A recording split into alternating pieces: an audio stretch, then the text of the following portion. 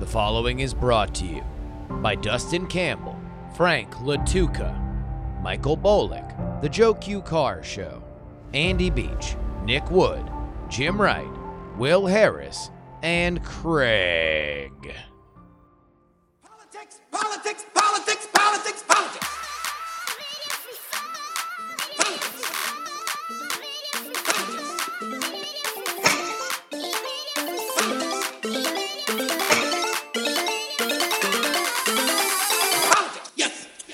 Hello and welcome, everybody. Oh, God. Oh. So full. So full. Day after Thanksgiving. November 27th, 2020. All right.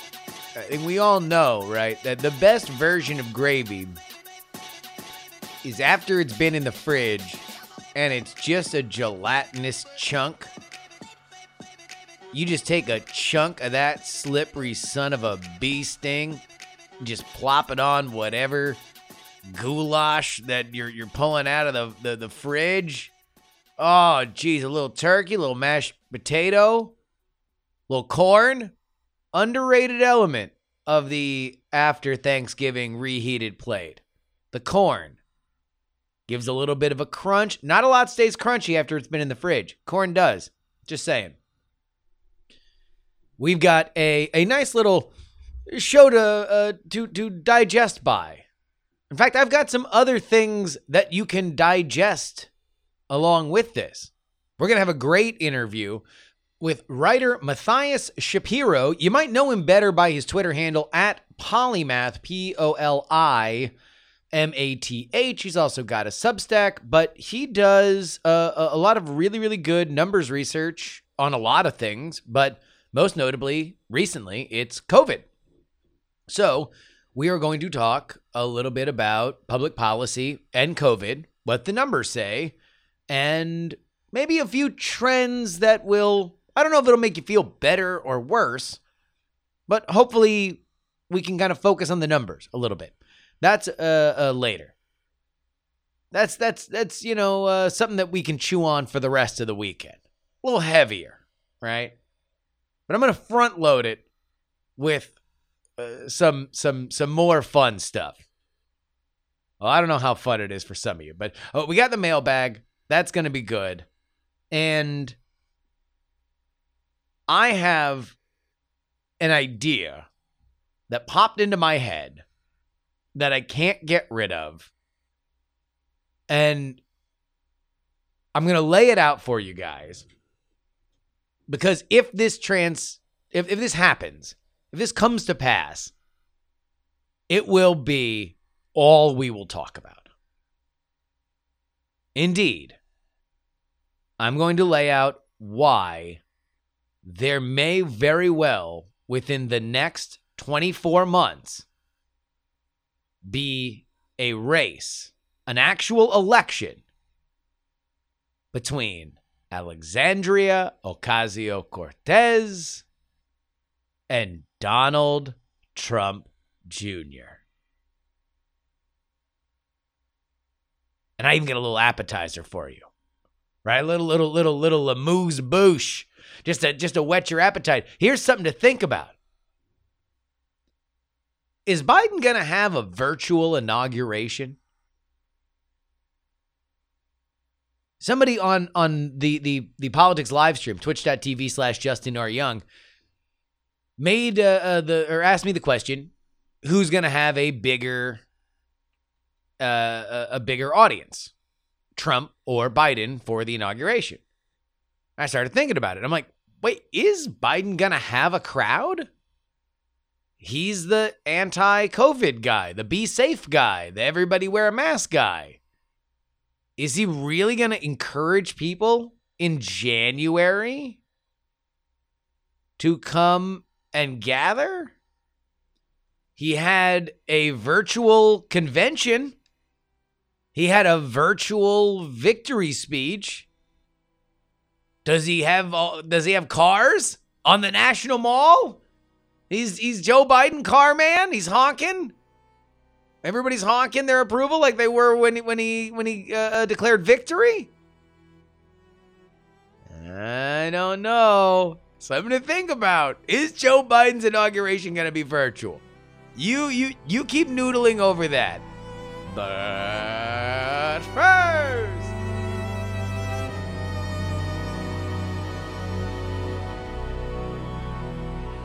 this is what is possible when everyday people come together in the collective realization that all our actions, no matter how small or how large, are powerful, worthwhile, and capable of lasting change. Imagine the life you want to have. One with a great job, a beautiful home, a perfect family. You can have it. Imagine the country you want to live in, one with true equal opportunity, where hard work pays off and justice is served with compassion and without partiality. You can have it. Imagine a world where the evils of communism and radical Islamic terrorism are not given a chance to spread, where heroes are celebrated and the good guys win. You can have it.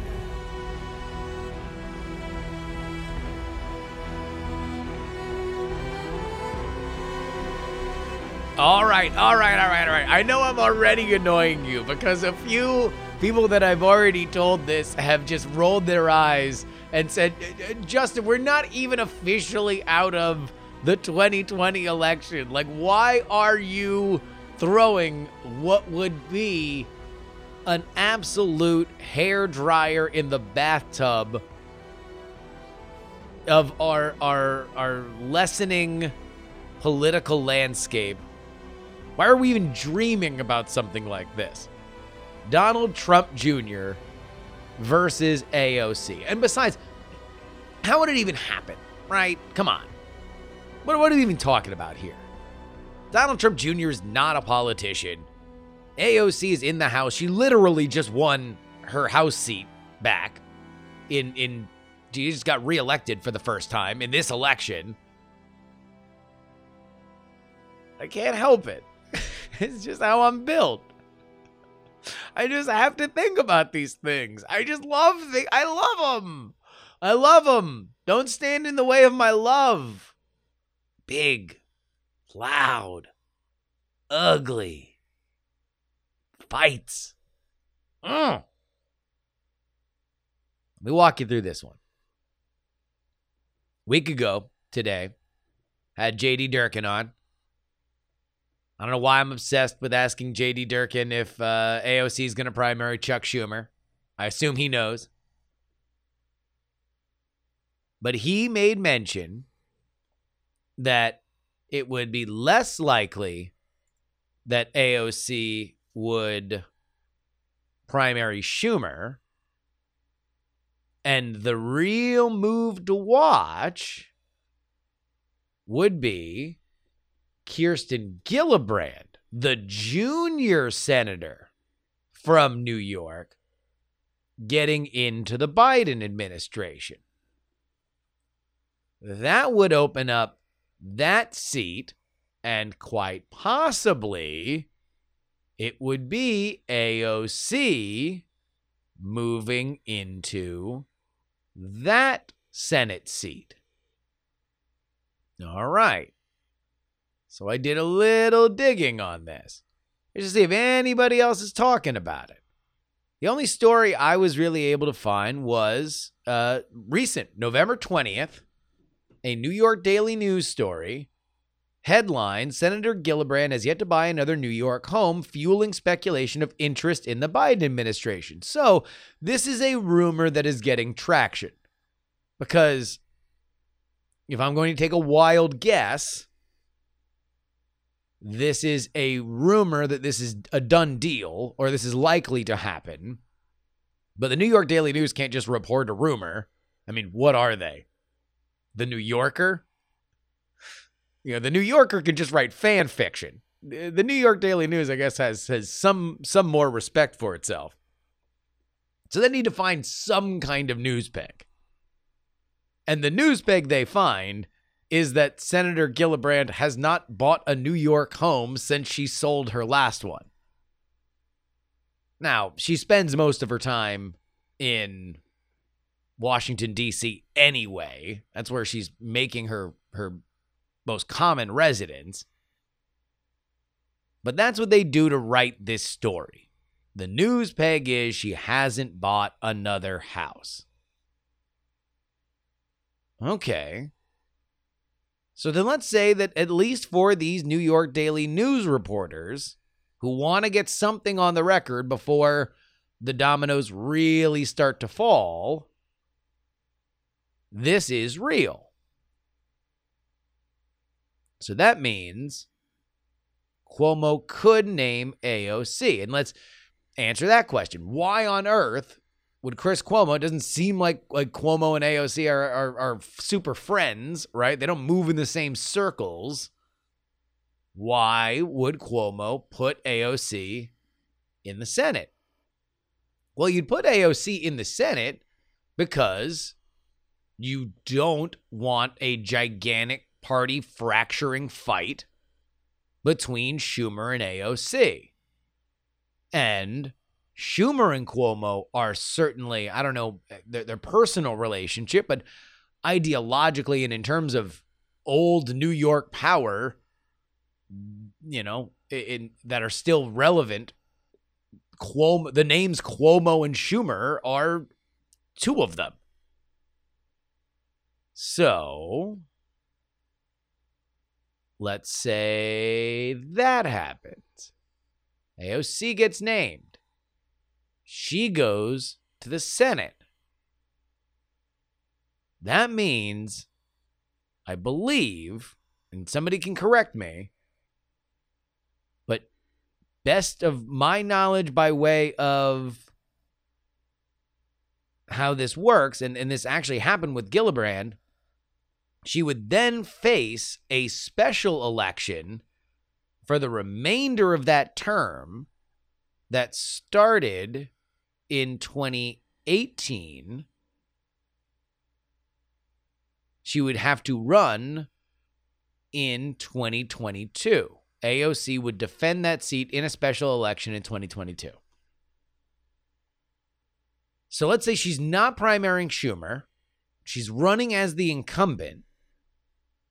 The question then becomes, for the New York State Republican Party, that they'd need somebody to run against her. Now, the interesting part about a Schumer-AOC battle would be the question, can AOC play outside of New York City? Can she play on the island? Both Staten and Long. So the islands, right?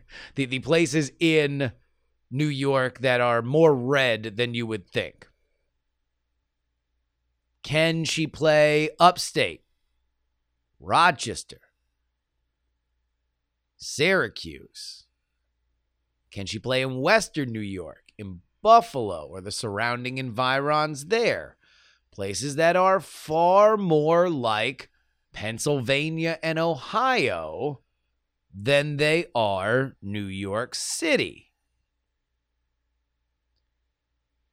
If you were trying to make sure that you could take one Senate seat and in one fell swoop damage a rising golden child from the progressive left, you need to run somebody that wasn't just, some jamoke from Albany, which is usually who the New York Republicans run. Just some state senator that no one's ever heard of. It's like the ding-dongs that Hillary Clinton ran over. You could run a man who, unlike his father, is still a resident of New York State, just bought a house with Kimberly Guilfoyle out on the Hamptons. Somebody for whom is far more interested in party politics than his father. Remember, Donald Trump, as we speak, is still having his loose confederation of lawyers out here on Twitter saying, oh, well, maybe Kelly Loeffler and David Perdue aren't fighting hard enough for the president in Georgia and we should boycott that race. Who came in and put out that fire? Donald Trump Jr. came out on Twitter and said, hey, no, knock that off. Everybody fight for the president. And we believe we will win. But we being the GOP, the Republicans want to win the Senate. And so in that case, all of MAGA Nation that is in Georgia needs to vote for Loeffler and Perdue. That's Donald Trump Jr. doing that.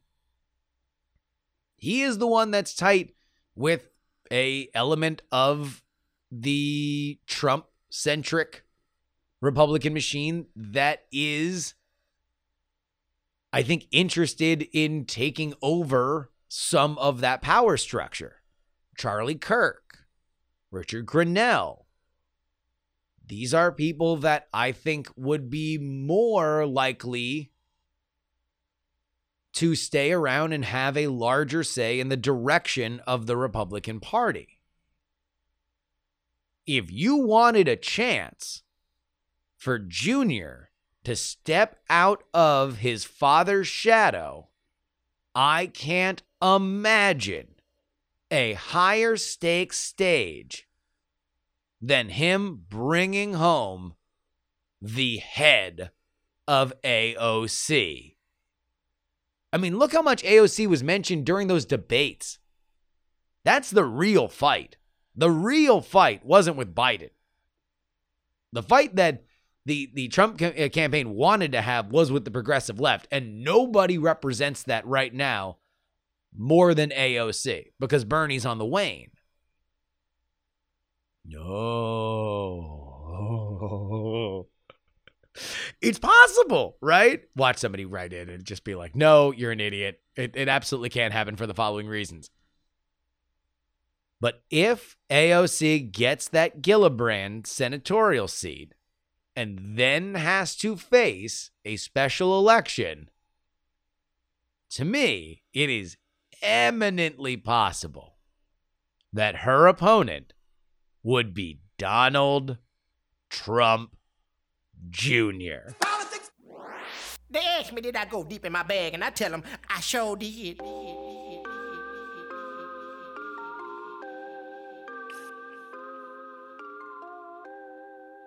If you'd like to write into this show, all you got to do is head to the email client of your choice and type in theyoungamerican@gmail.com. Bo, responding to a question that I asked on the PX3 Extra, I asked people to write in their grodiest pardons. So we could talk about, because Michael Flynn got pardoned yesterday, so I asked for the grodiest pardons of all time. Bo writes, if we're talking about the most unsavory ones, then three immediately come to mind. Mark Rich, which was Bill Clinton, Scooter Libby, George W. Bush, and Richard Nixon, which was, of course, his vice president, Ford. However, let's not forget such gems as the Iran-Contra 6, George Steinbrenner, Armand Hammer, which was for illegal campaign contributions, and he also made a donation to George Bush Sr. at the same time, and the father of actor Armie Hammer. True story. And then, of course, Bill Clinton pardoned his brother Roger. Sheriff Joe Arpaio was a Trump special. And an honorable mention to Nixon commuting the sentence of Jimmy Hoffa.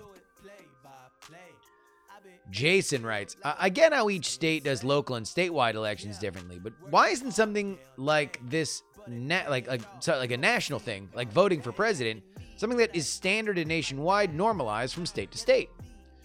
Because, Jason, no matter how much time has made the United States into a top-down national entity, the reality is that we are a collection of states, and those states have rights, and the states determine how they will proportion their electoral votes. So it's weird.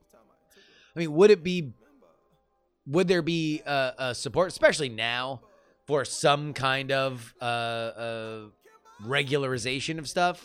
Yeah, but then you're getting into a fight with each local state house and governor and, government. John writes, I'm a Canadian who came to PX3 via the Ice Cream Social podcast. Well, really, Ice Cream Social to Raise the Dead to PX3, but who's counting? And generally speaking, I find your content to be a good counterbalance to news coverage I get elsewhere.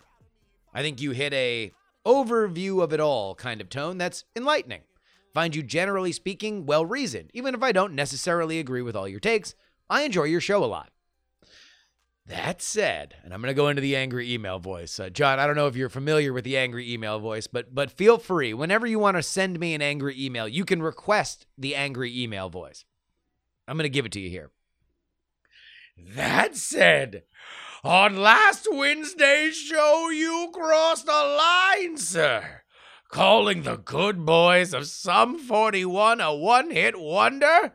How dare you! I submit that yes, they aren't the biggest band in the world, and certainly their biggest breakthrough in the U.S. were from an earlier work, but to lump them in with Wheatus, the Baha Men, and the Ataris, that's a bridge too far, sir.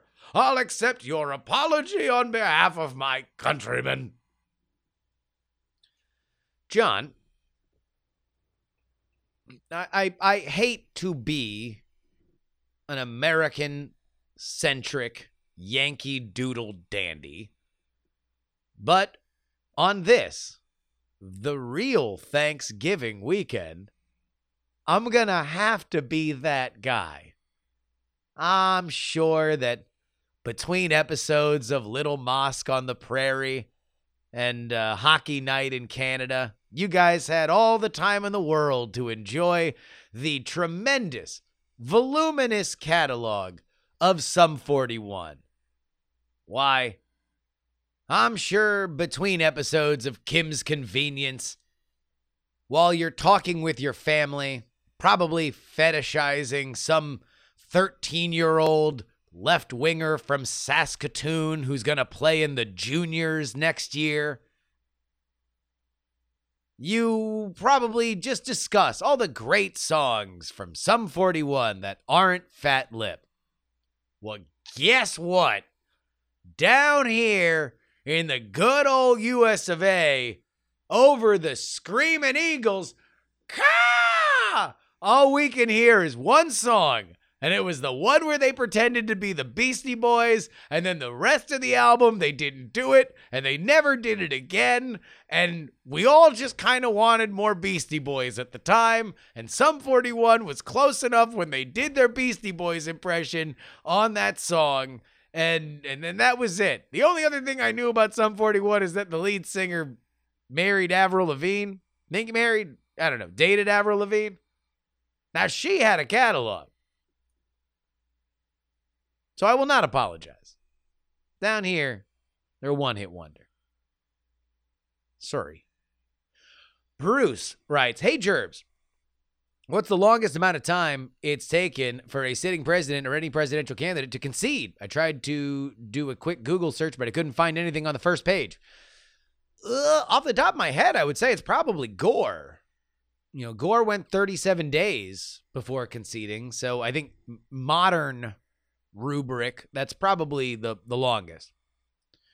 Matt, gotta agree with Ken, hardcore. This was from the newsletter. The beginning of the week, one of our greatest emailers, who's Canadian as well, Ken, one of our Canadian readers, wrote a big thing about how he's kind of, now that it's sunk in that Trump is on his way out, he is now kind of like reevaluating exactly how much of a bubble he's been in. So Matt writes to that. I'm as anti-Trump as any self-respecting conservative who cares about character and competence. Shots fired. I know I've been reading too much of the Dispatch. But I don't think that nearly half of America that voted for him did so out of racism. It makes me really sad that I'll roughly term the liberal woke media bubble seems to have decided that that's just a thing. Not only does it make people who are in that bubble fearful and resentful of their fellow Americans, but it also feeds into the siege mentality on the right. Down ballot races aside, conservatives are hated by the mainstream media and culture, and they know it. Constantly hearing that the only reason someone would vote for Trump is that they're racist just reinforces the same mentality that said, well, I may not like Trump, but at least he'll fight for me. Can't we all just be adults and admit that people have policy views that, and it doesn't necessarily mean that we hate each other? Matt, I would say, no. No, I don't think that we've proven on any level that we can be adults.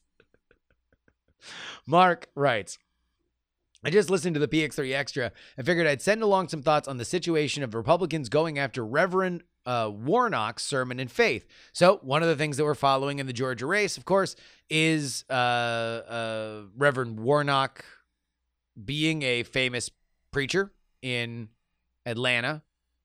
And conservatives are digging through his old speeches because they very much want to make him into a Jeremiah Wright style radical. One of those clips was him saying that you cannot serve both God and the military. And the response from liberals was, wait a minute, I thought a man's faith was out of bounds. You guys kept saying that about Amy Coney Barrett. Why is it different? Why is it different now? So Mark from Georgia writes in, I grew up in a conservative white evangelical church. Black churches were portrayed as weak theologically and simply politically motivated. Republican evangelicals are perfectly fine with saying the faith of Amy Barrett is off limits, but the faith of Warnock is free game for attack. As an aside, his message of not being able to serve God and the military is pretty lukewarm and wouldn't raise many eyebrows in churches around the world or throughout history. The mixing of religion and nationalism in America makes it seem controversial to those in the Christian nationalist movement. I am always interested when my strange background is applicable to the larger conversation, so I hope this gives you insight into the dynamics at play. Indeed it does. And I think the issue more than is Warnock Jeremiah Wright? That's really where Kelly Loeffler wants to go. Steve writes, sorry to report that as somebody who grew up not far from Oxford, I have never heard of anyone throwing up the X. I forget whether or not this was an extra or a free episode, but I was saying that Oxford should give DMX a honorary degree, and they should make it a cultural thing that they like throw up the X, Oxford X.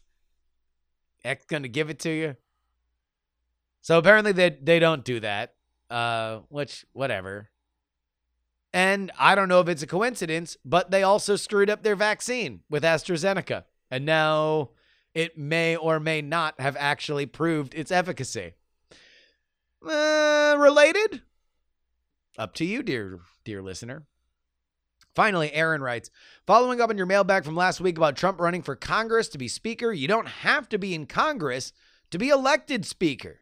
Trump could single-handedly flip the House if he starts campaigning today to be Speaker in 2022, so long as the Republicans can turn out enough support in the midterms to flip the House. Now, I hate Trump with the passion of 1,000 suns, but I admit that he could do more to mobilize the national base of people upset that he lost than anyone else in the soon-to-be opposition party. Interesting food for thought. TheYoungAmerican@gmail.com is where you send your emails. Politics. As we recover from our Thanksgiving holiday, it is time to look toward Christmas. Time to look toward New Year, of course. Right after New Year's Day, I'm heading on out to the Peach State, baby, Georgia. Speaking of Reverend Warnock, speaking of Kelly Loeffler, speaking of laughing your ass off, speaking of David Perdue, I'm going to be out there covering that election, and I only do it the way that I am able to finance an independent trip out to Georgia. Hotel, rental car, food, the whole bit. that I'm able to bring you guys boots on the ground reporting is because you support me at TakePoliticsSeriously.com. Again, TakePoliticsSeriously.com. Get that custom RSS feed at any level. The episodes come out just a little bit faster on the Patreon than they do to the regular feed by a couple hours. And, of course, if you're at the $3 level, you get 2 bonus episodes each and every week. That's a good deal. Head on over there right now. TakePoliticsSeriously.com.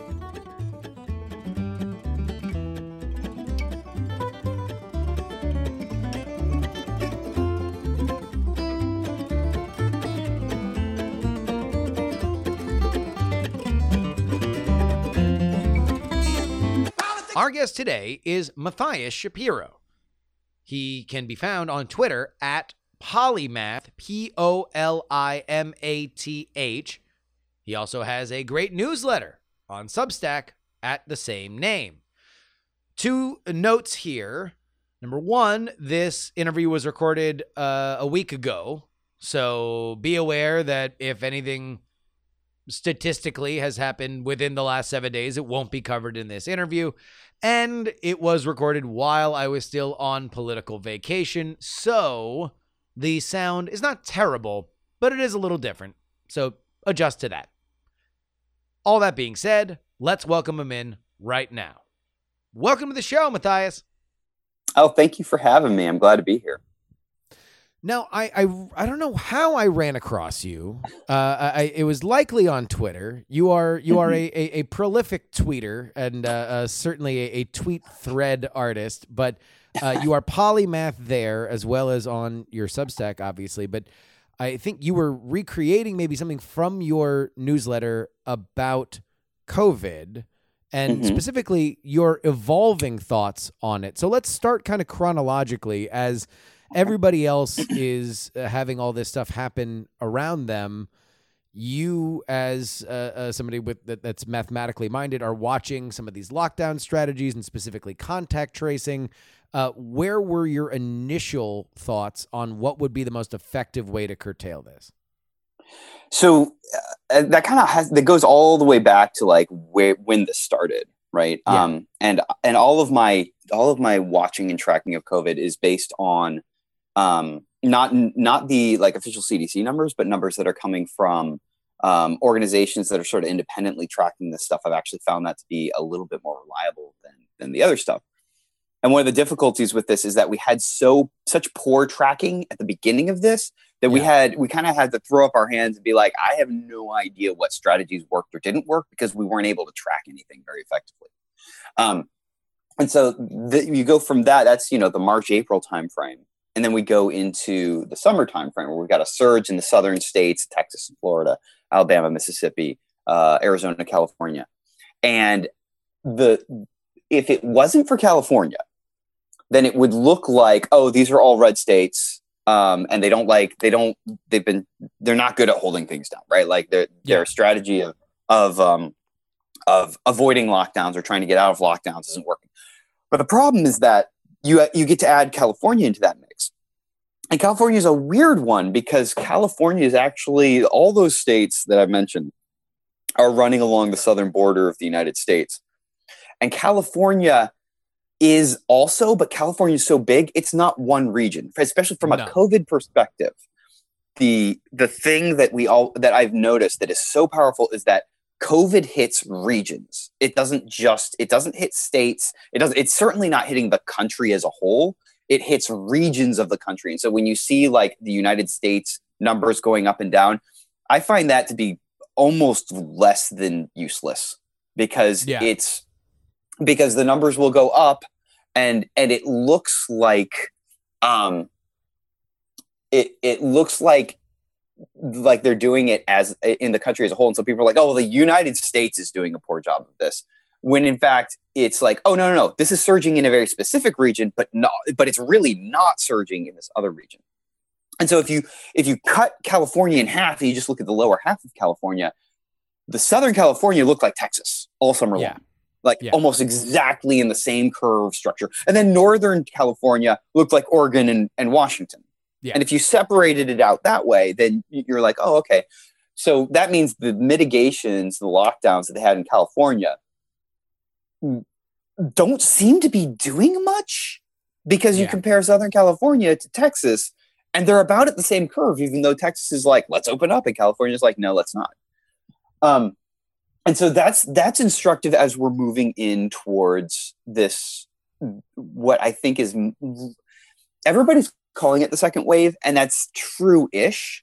The first, I feel like that in and of itself was like, next to masks, the like Twitter equivalent of a culture war of like, what is a second wave? Like, was the wave that happened during in the Southeast and through that you were just describing through the summer, was that a second wave? And no, it was not the end of the first wave. Like there was this a whole little firefight of deciding exactly what was what. But I think we can say this is the fall winter whatever. Sure. Like, right. Yeah.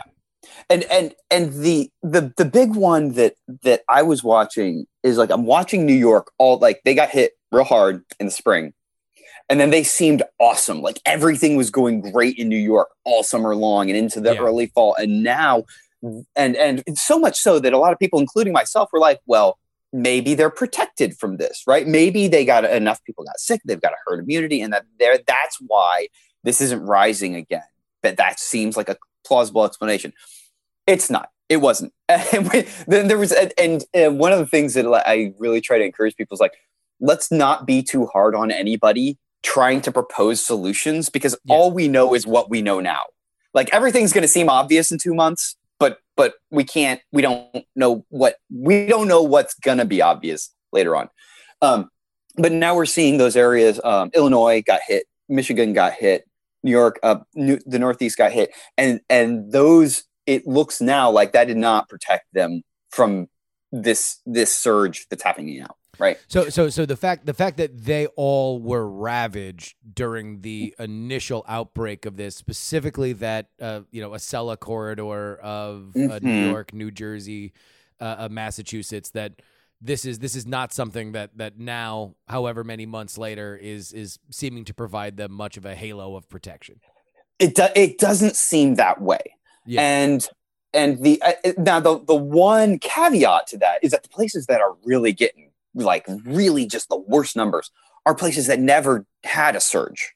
Yeah. Like the plains states did not get hit by this the first time around. The only state in the Midwest that didn't get hit was Wisconsin, and it's getting hit the worst. The only state in the southern border that didn't get hit was New Mexico, and it's getting hit the worst. And so, like, there does seem to be like a little bit, I would say maybe a 20% range.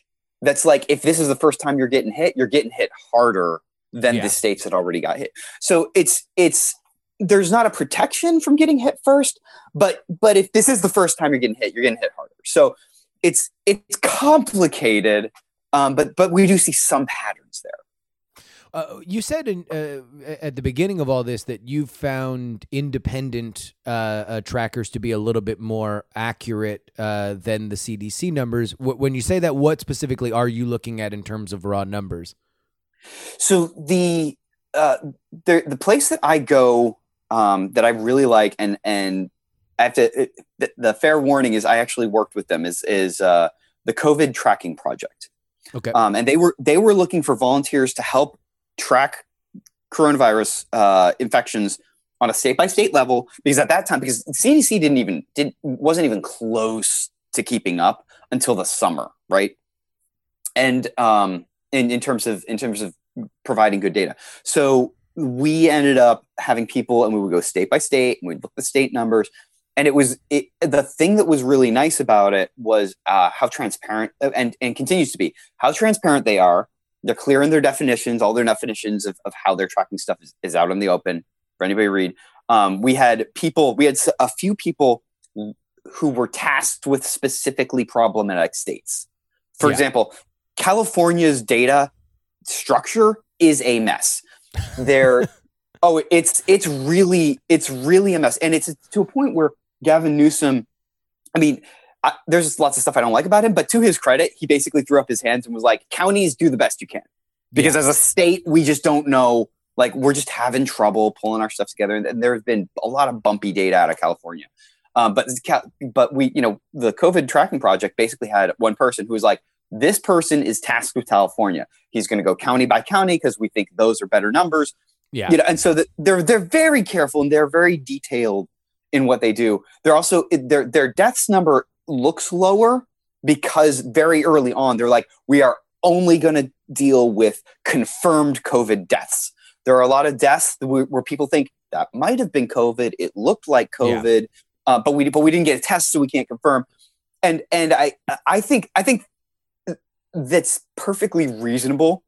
Like the New York Times has a higher death count than the COVID tracking project because they're like, we're going to include probable deaths in there. And I have no problem with that. That's a perfectly reasonable thing to do. But COVID tracking project, I think, is a little bit more conservative in how they report their numbers. Just a little bit more careful. And I personally like that. Yeah, I mean, I think like you said, there's going to be books and books written about this that will have a lot more of a fine-tooth comb through it. But right now, if all we're doing right now is, I guess from even like a journalistic point of view, that's just saying, okay, these are the only thing that's going to happen. Let's say down the road we find out that there were other things, that it wasn't COVID, but it was a similar disease, like that we can at least know that these people actually got tests for it. We will know more later, right? 2 and 3 months later, we'll know more things. But this disease moves so fast that it is valuable to know something. Yeah. Today, right? Even if we know it's going to be revised next week, knowing what's happening today and how it changed from last week is still valuable. So one of the things that I really enjoyed in your writing was that you did something rare for humans and almost impossible on Twitter, and that's to talk about how you were wrong and your opinion had changed, and it was specifically about contact tracing. Yes. That initially you had written about how this was like maybe a big moment, a moment of civic pride where we could all come together on one thing that would help save lives and register ourselves and maybe build into some of these hooks that were in iOS and Android, and this would all come together. Not only has it not, but now you are far more bearish on the concept in general. Can you explain that? So there's, I want to differentiate between two kinds of contact tracing. The first one is electronic contact tracing, which my field of work has been mobile development for many years. Yeah. And I've never really liked electronic contact tracing, even though that's what part of what South Korea did.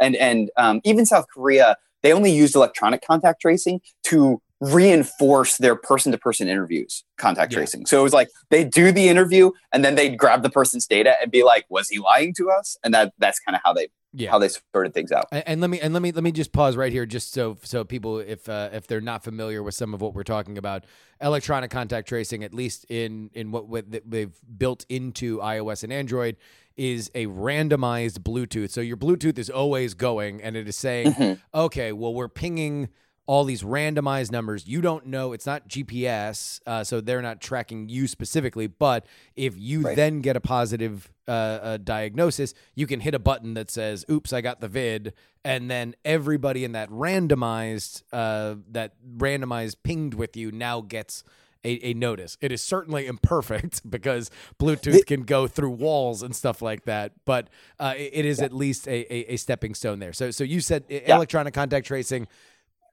useful if it's part of a thing, but maybe not a cure-all the way that we might suspect it is. The theory behind it was always a bit shaky. It was basically like, oh, how can we tell somebody if they were in a subway car with someone who had COVID, or if they were in a restaurant with someone? Like, that was a theory. But in practice, what it ended up meaning is that you get an elevator, and every time you go past a floor where somebody's waiting in an elevator, your Bluetooth hits their Bluetooth. So it's like, you don't even know if you were in the same room. It's very, very, it's a very coarse metric against which to judge things. But I had the thing that I was hopeful for, and I thought possibly could work, was something the state of Washington had put in place, where they had said, okay, we want you go to a restaurant and we want to get your name and your phone number, your email address. And that way, if there's somebody who was in the restaurant who had COVID and was in an infectious period, then we can contact everybody and let them know and have them get tested and that sort of thing. Yeah. And when I heard that, like, I liked the idea, and here's why. I hate electronic contact tracing because it's the sort of thing that government always wanted to do anyway, which is just track you and see who you're near, right? Yeah. It's the sort of thing that Google and Apple always wanted to do anyway.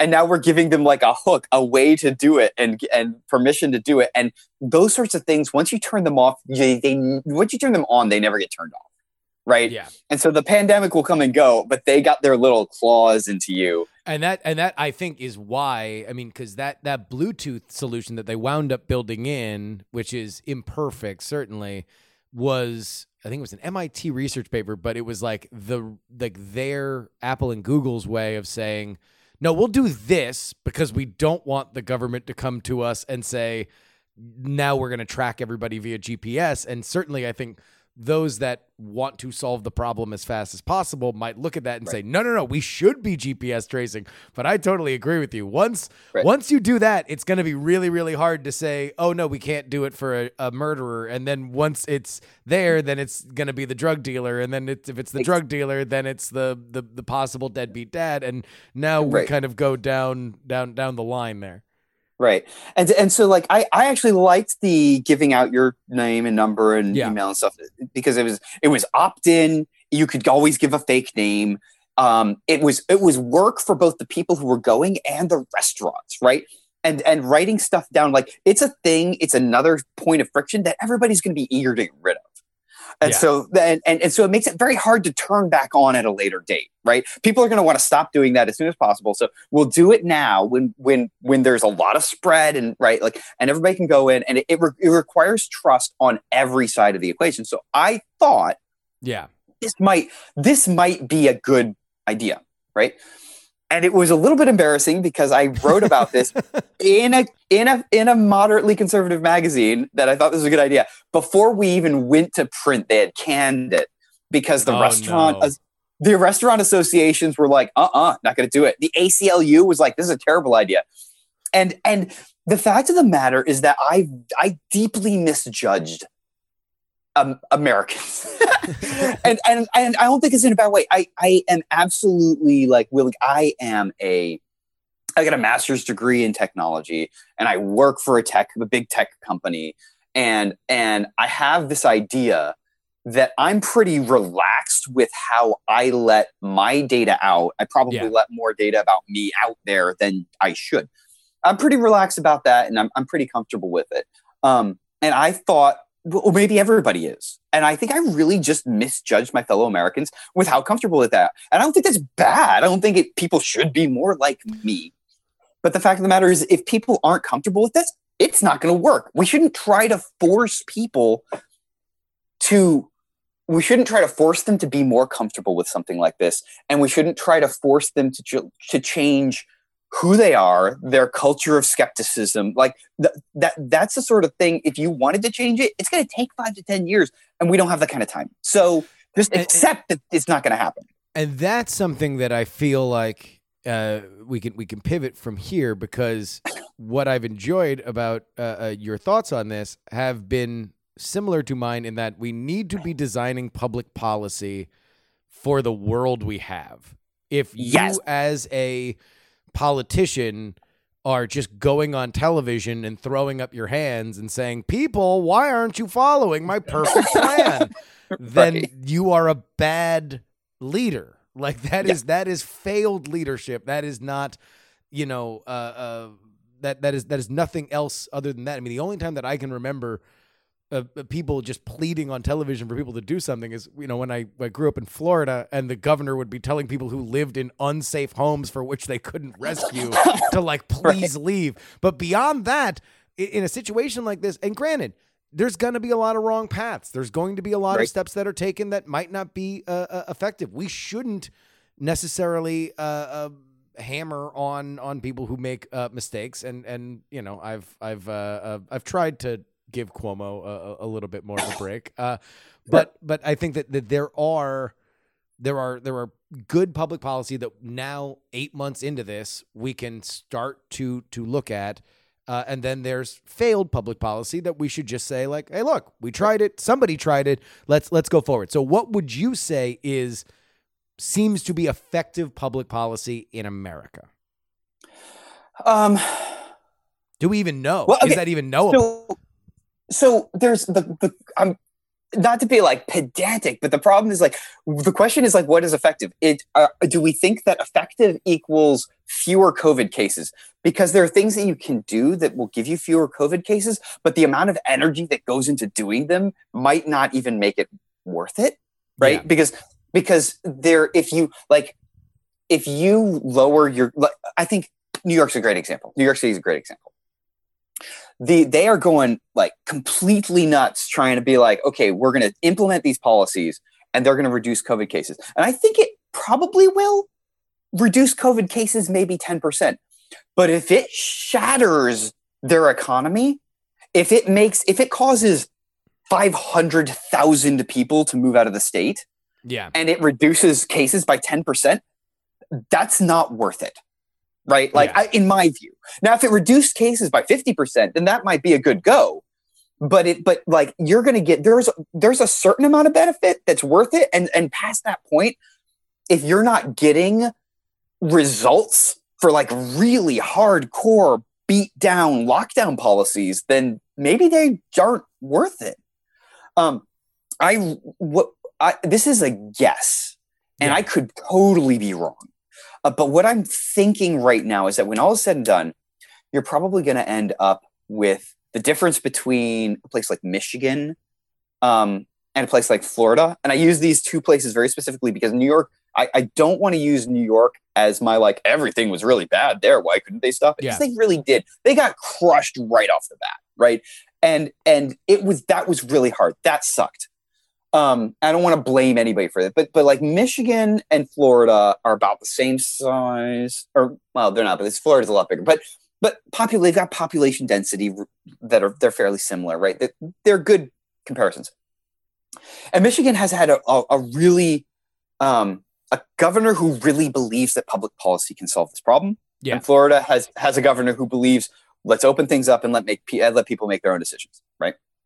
So I think when all is said and done, in a year from now, I think their COVID numbers are going to be within 10% of each other. Okay. Right. But the difference is that in Florida, they're not fining people for not wearing masks. Their restaurant businesses, like their restaurants are recovering, right? They're moving towards recovery. And without all of this overbearing having to sue the government to open up churches and all this sort of thing. Yeah. And they might end up a little bit worse, but not so much worse that the population is living in fear or worrying about mask policies or canceling Thanksgiving or like all of these other things don't seem to be making so much of a difference that we should be canceling schools. And that's it. I'm from Seattle, Washington. Yeah. And I'm currently visiting my mom in Georgia. And it's a little bit weird because some things are very much the same. I mean, I go into a grocery store and I would say masks are about the same in Seattle as they are in Georgia, which I did not expect.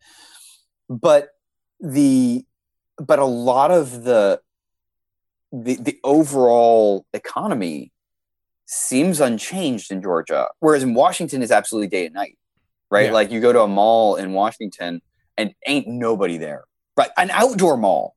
Yeah. There's one by my house and I go and it is maybe 20% capacity. I mean, it's just like these stores are dying. Yeah. And one of the crazy things, and this is one thing that I think is an absolutely misunderstood piece of this, is that Washington has a culture of caution. the people there are more careful than the people in Georgia are. And I think that has contributed to the fact that they have lower cases. And you get a lot of people who are mixing things up, who are like, well, Washington's locking things down, and that's why they have that's why they have fewer cases. And I honestly do not believe that's true. I think, and as someone from Washington, I think it's because the people are extremely anxious, and they I haven't had anybody in my house since March, right? And that is that's not the norm for the United States. And it works, but it's hard, right? And a lot of people don't like doing it, but they feel like they should be doing it.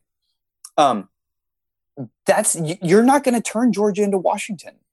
You're not going to turn Wisconsin into Washington. They're different people, right? Yeah. And I think you see that this idea of this culture, and it's almost like a culture of intimacy and closeness. It's a culture of familial closeness. It's a culture of community closeness. I think that's a big reason why COVID has been hitting Black communities and Hispanic communities, is because they have a more intimate familial culture.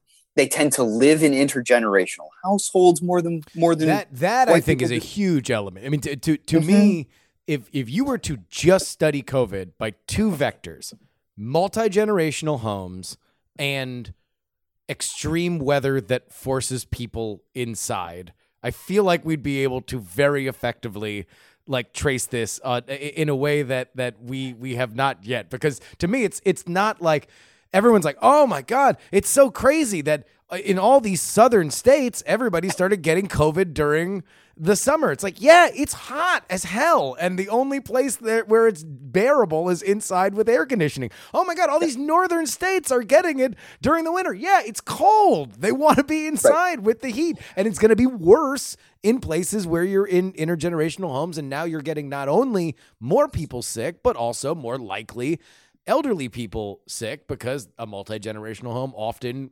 contains seniors. So I wonder why some of that has gotten lost in the sauce a little bit. Yeah, I think it's one of the interesting things that I discovered fairly recently was I was looking at COVID cases across Europe, right? Yeah. And I ended up I was trying to compare that to 2018. We had a pretty substantial flu epidemic. Basically, we guessed wrong about which flu strains were going to be popular. Right, popular. We're gonna hit people, and so just all the rage, flu mania, sweeping the nation. So we basically just misfired on the vaccine, right? Yeah. And so I'm looking at that across Europe, and what was really interesting to me was that the countries in Europe that are getting hit the hardest by COVID, every year they get hit the hardest by the flu. Yeah. And it's not like one of them has better flu policy. Nobody's locking down for the flu, but still certain countries get hit harder. And I think it all gets summed up in the joke that I've seen about how in Europe, the European CDC is recommending that people stay 2 meters away from each other in order to reduce the spread of COVID. And the Finns are like, why so close? Yeah. and because just like in Finland, there's not a culture of closeness, right? Yeah. Like people like their space. In Germany, there's not a culture of friendliness and intimacy the way there is in Spain and Italy, right? It's not that Spain and Italy suck. It's not like they're bad at disease mitigation. They have different cultures of friendship closeness and familial closeness, and that's just how they are. And it shows up in their flu every single year in their flu epidemics, and it's showing up now in COVID. It's almost to exactly the same degree.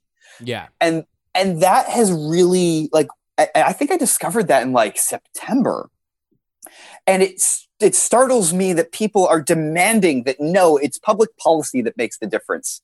When that just I'm really squinting to try to see that, and I don't, right? Yeah. All right. Two questions, and then we will get you out of here. You mentioned before the idea of the economy and everything that kind of goes along with it in terms of public policy and what they can cost. When you look at those by the numbers, what would you be looking at? Are you looking at how many people are leaving the state? Are you looking at tax revenue? Are you looking at human costs like suicides or something like that? Like, what kind of vectors would people keep their eye on? So suicide and drug overdose are two that people are very concerned about. From what I can tell, some states will do drug overdose on a quarterly basis or monthly basis. Everything that I've seen says that drug overdose deaths are up 20 to 30-ish%. Okay. So now I have not seen enough of that data to be like, well, it's higher in places with lockdowns and lower in places without. Yeah. Lockdowns seem to be pretty ubiquitous across all states in the spring, so we shouldn't expect to see those numbers different, right? Yeah.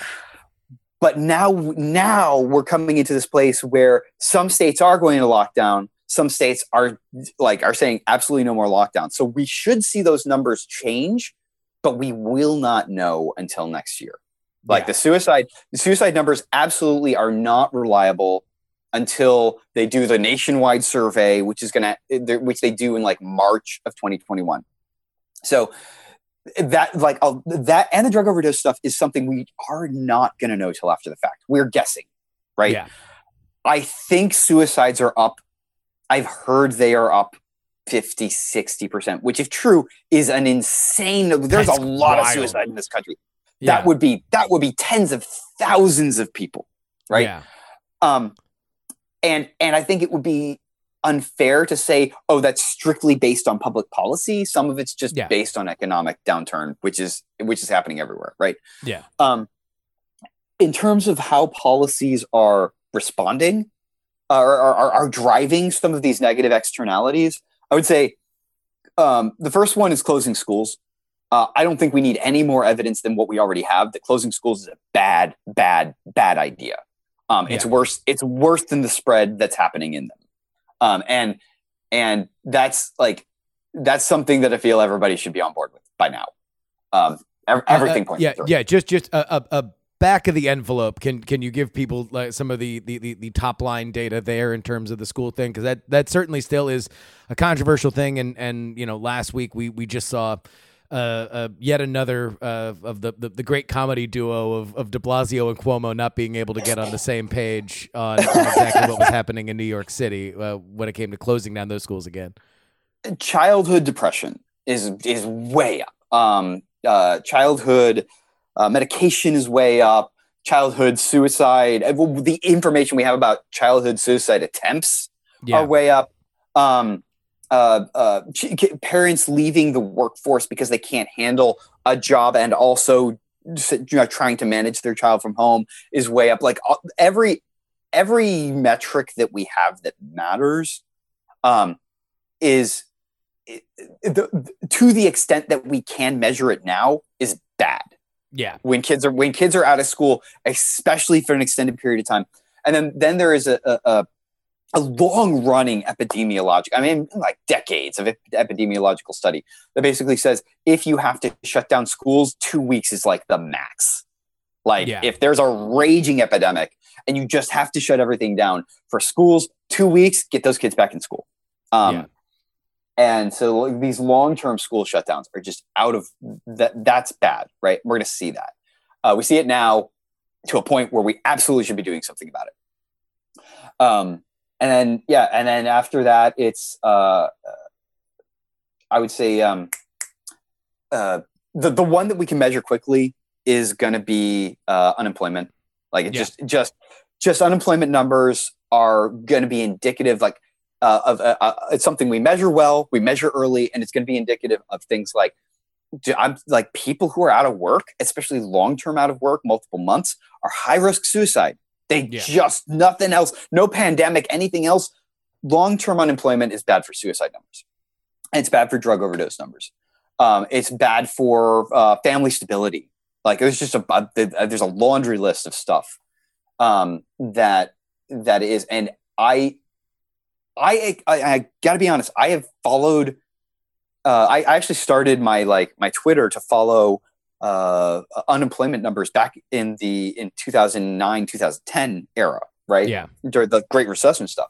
So I'm pretty comfortable following that stuff.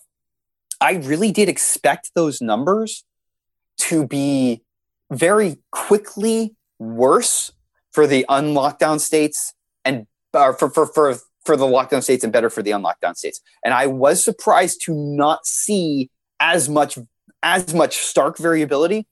I think that may change. We should definitely keep an eye on state numbers, which are a month behind the national numbers. Yeah. So the state numbers as they come in December and January, because that's going to tell us a whole lot about how states are responding, or the state economies are responding to lockdowns. And I would say more specifically on this particular lockdown, considering we have not gotten any more paycheck protection program thing, at least at the point that we are recording this interview. Really the paycheck protection stuff, if anybody had wanted to fix or to mitigate this thing that we are in right now, then it should have been quite frankly, I am inclined to blame the Democrat. I am a conservative type person, right? But I like the fact that the Senate, the Republican Senate, and the Democratic Congress could not come up with anything in October is like, if you wanted to solve this problem, that was the time. Yeah. Right. And I think the Democrats didn't want to have anything go through because they didn't want it to look good for Trump. And I think I think the Republicans were like, look, all we're going to accept is base level. They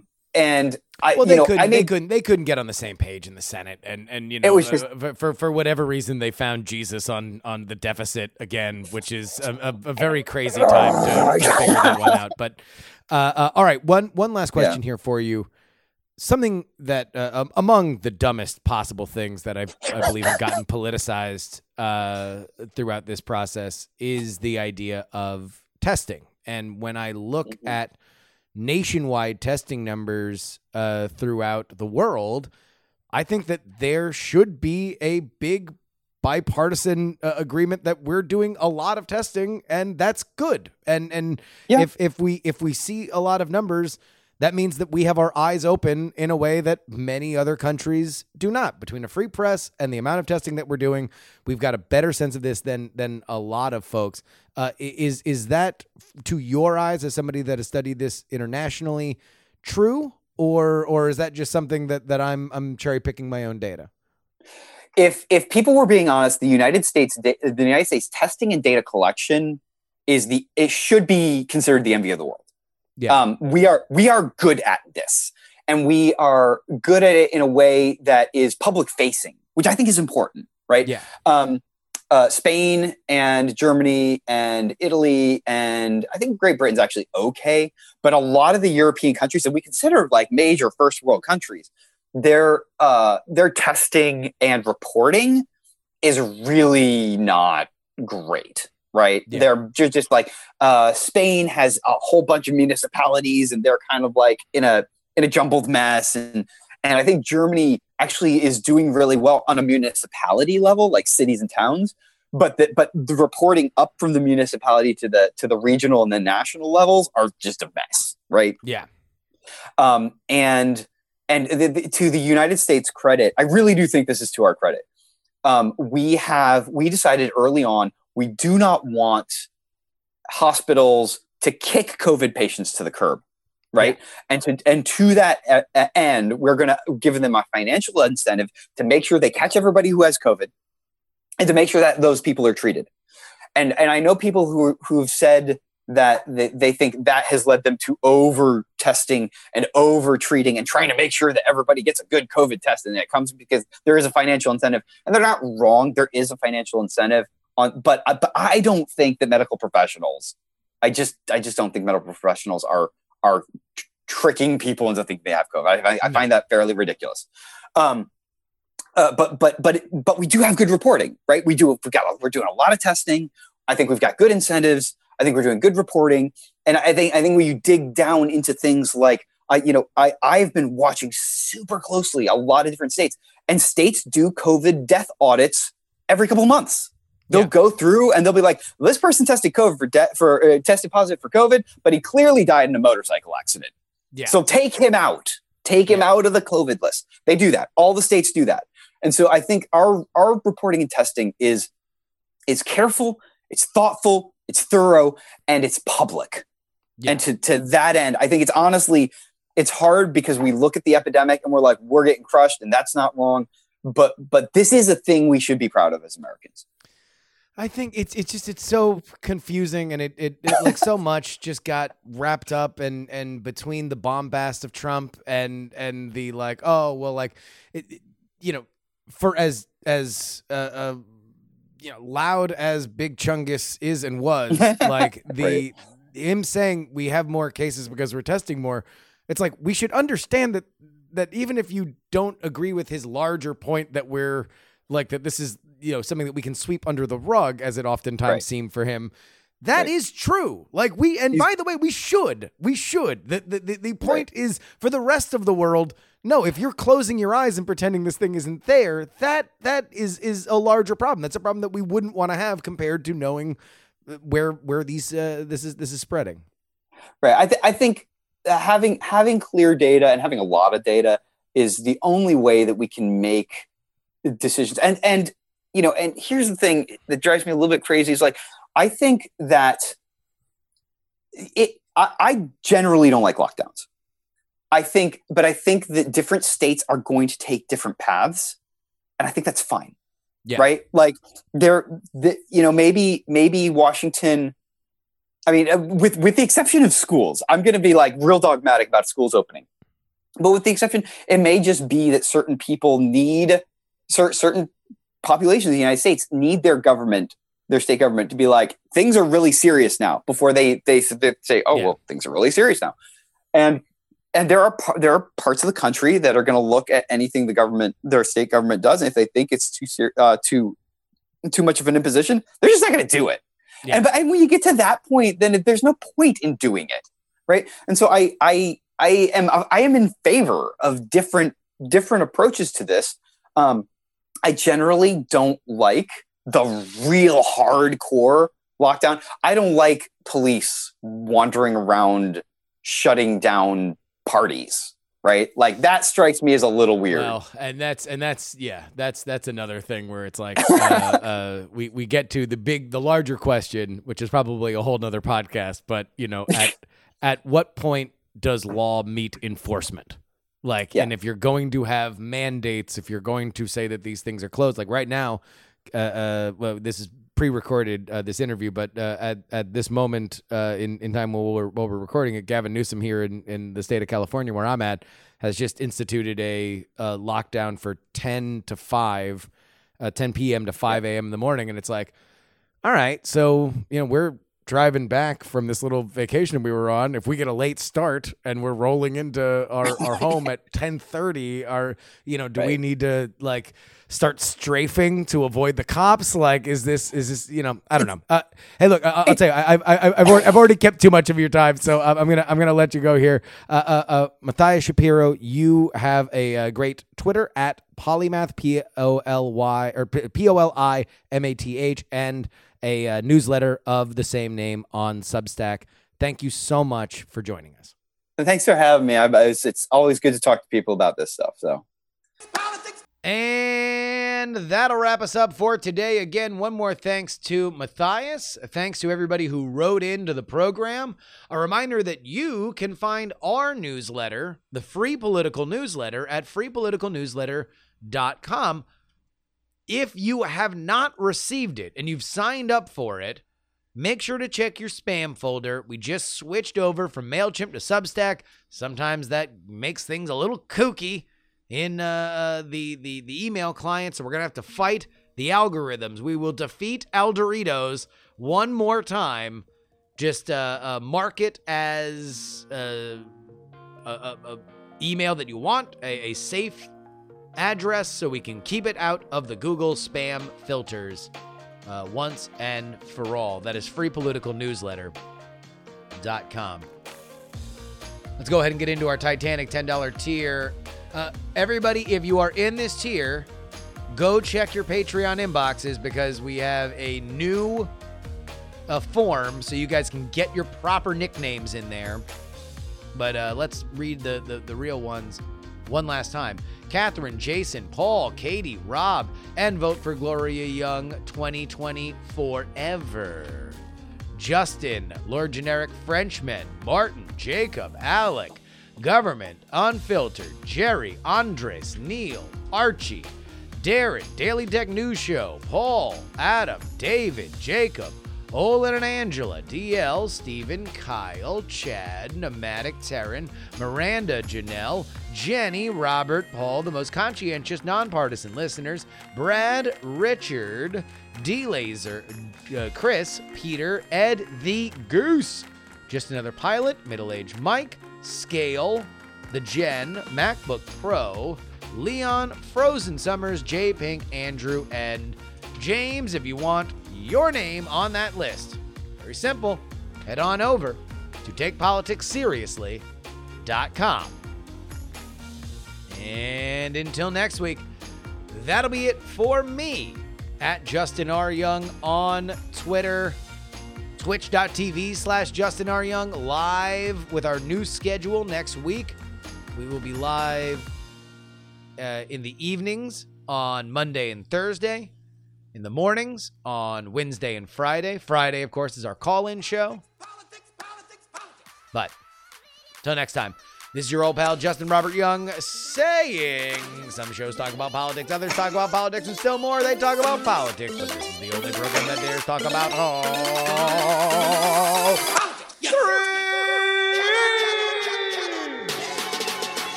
Diamond Club hopes you have enjoyed this program.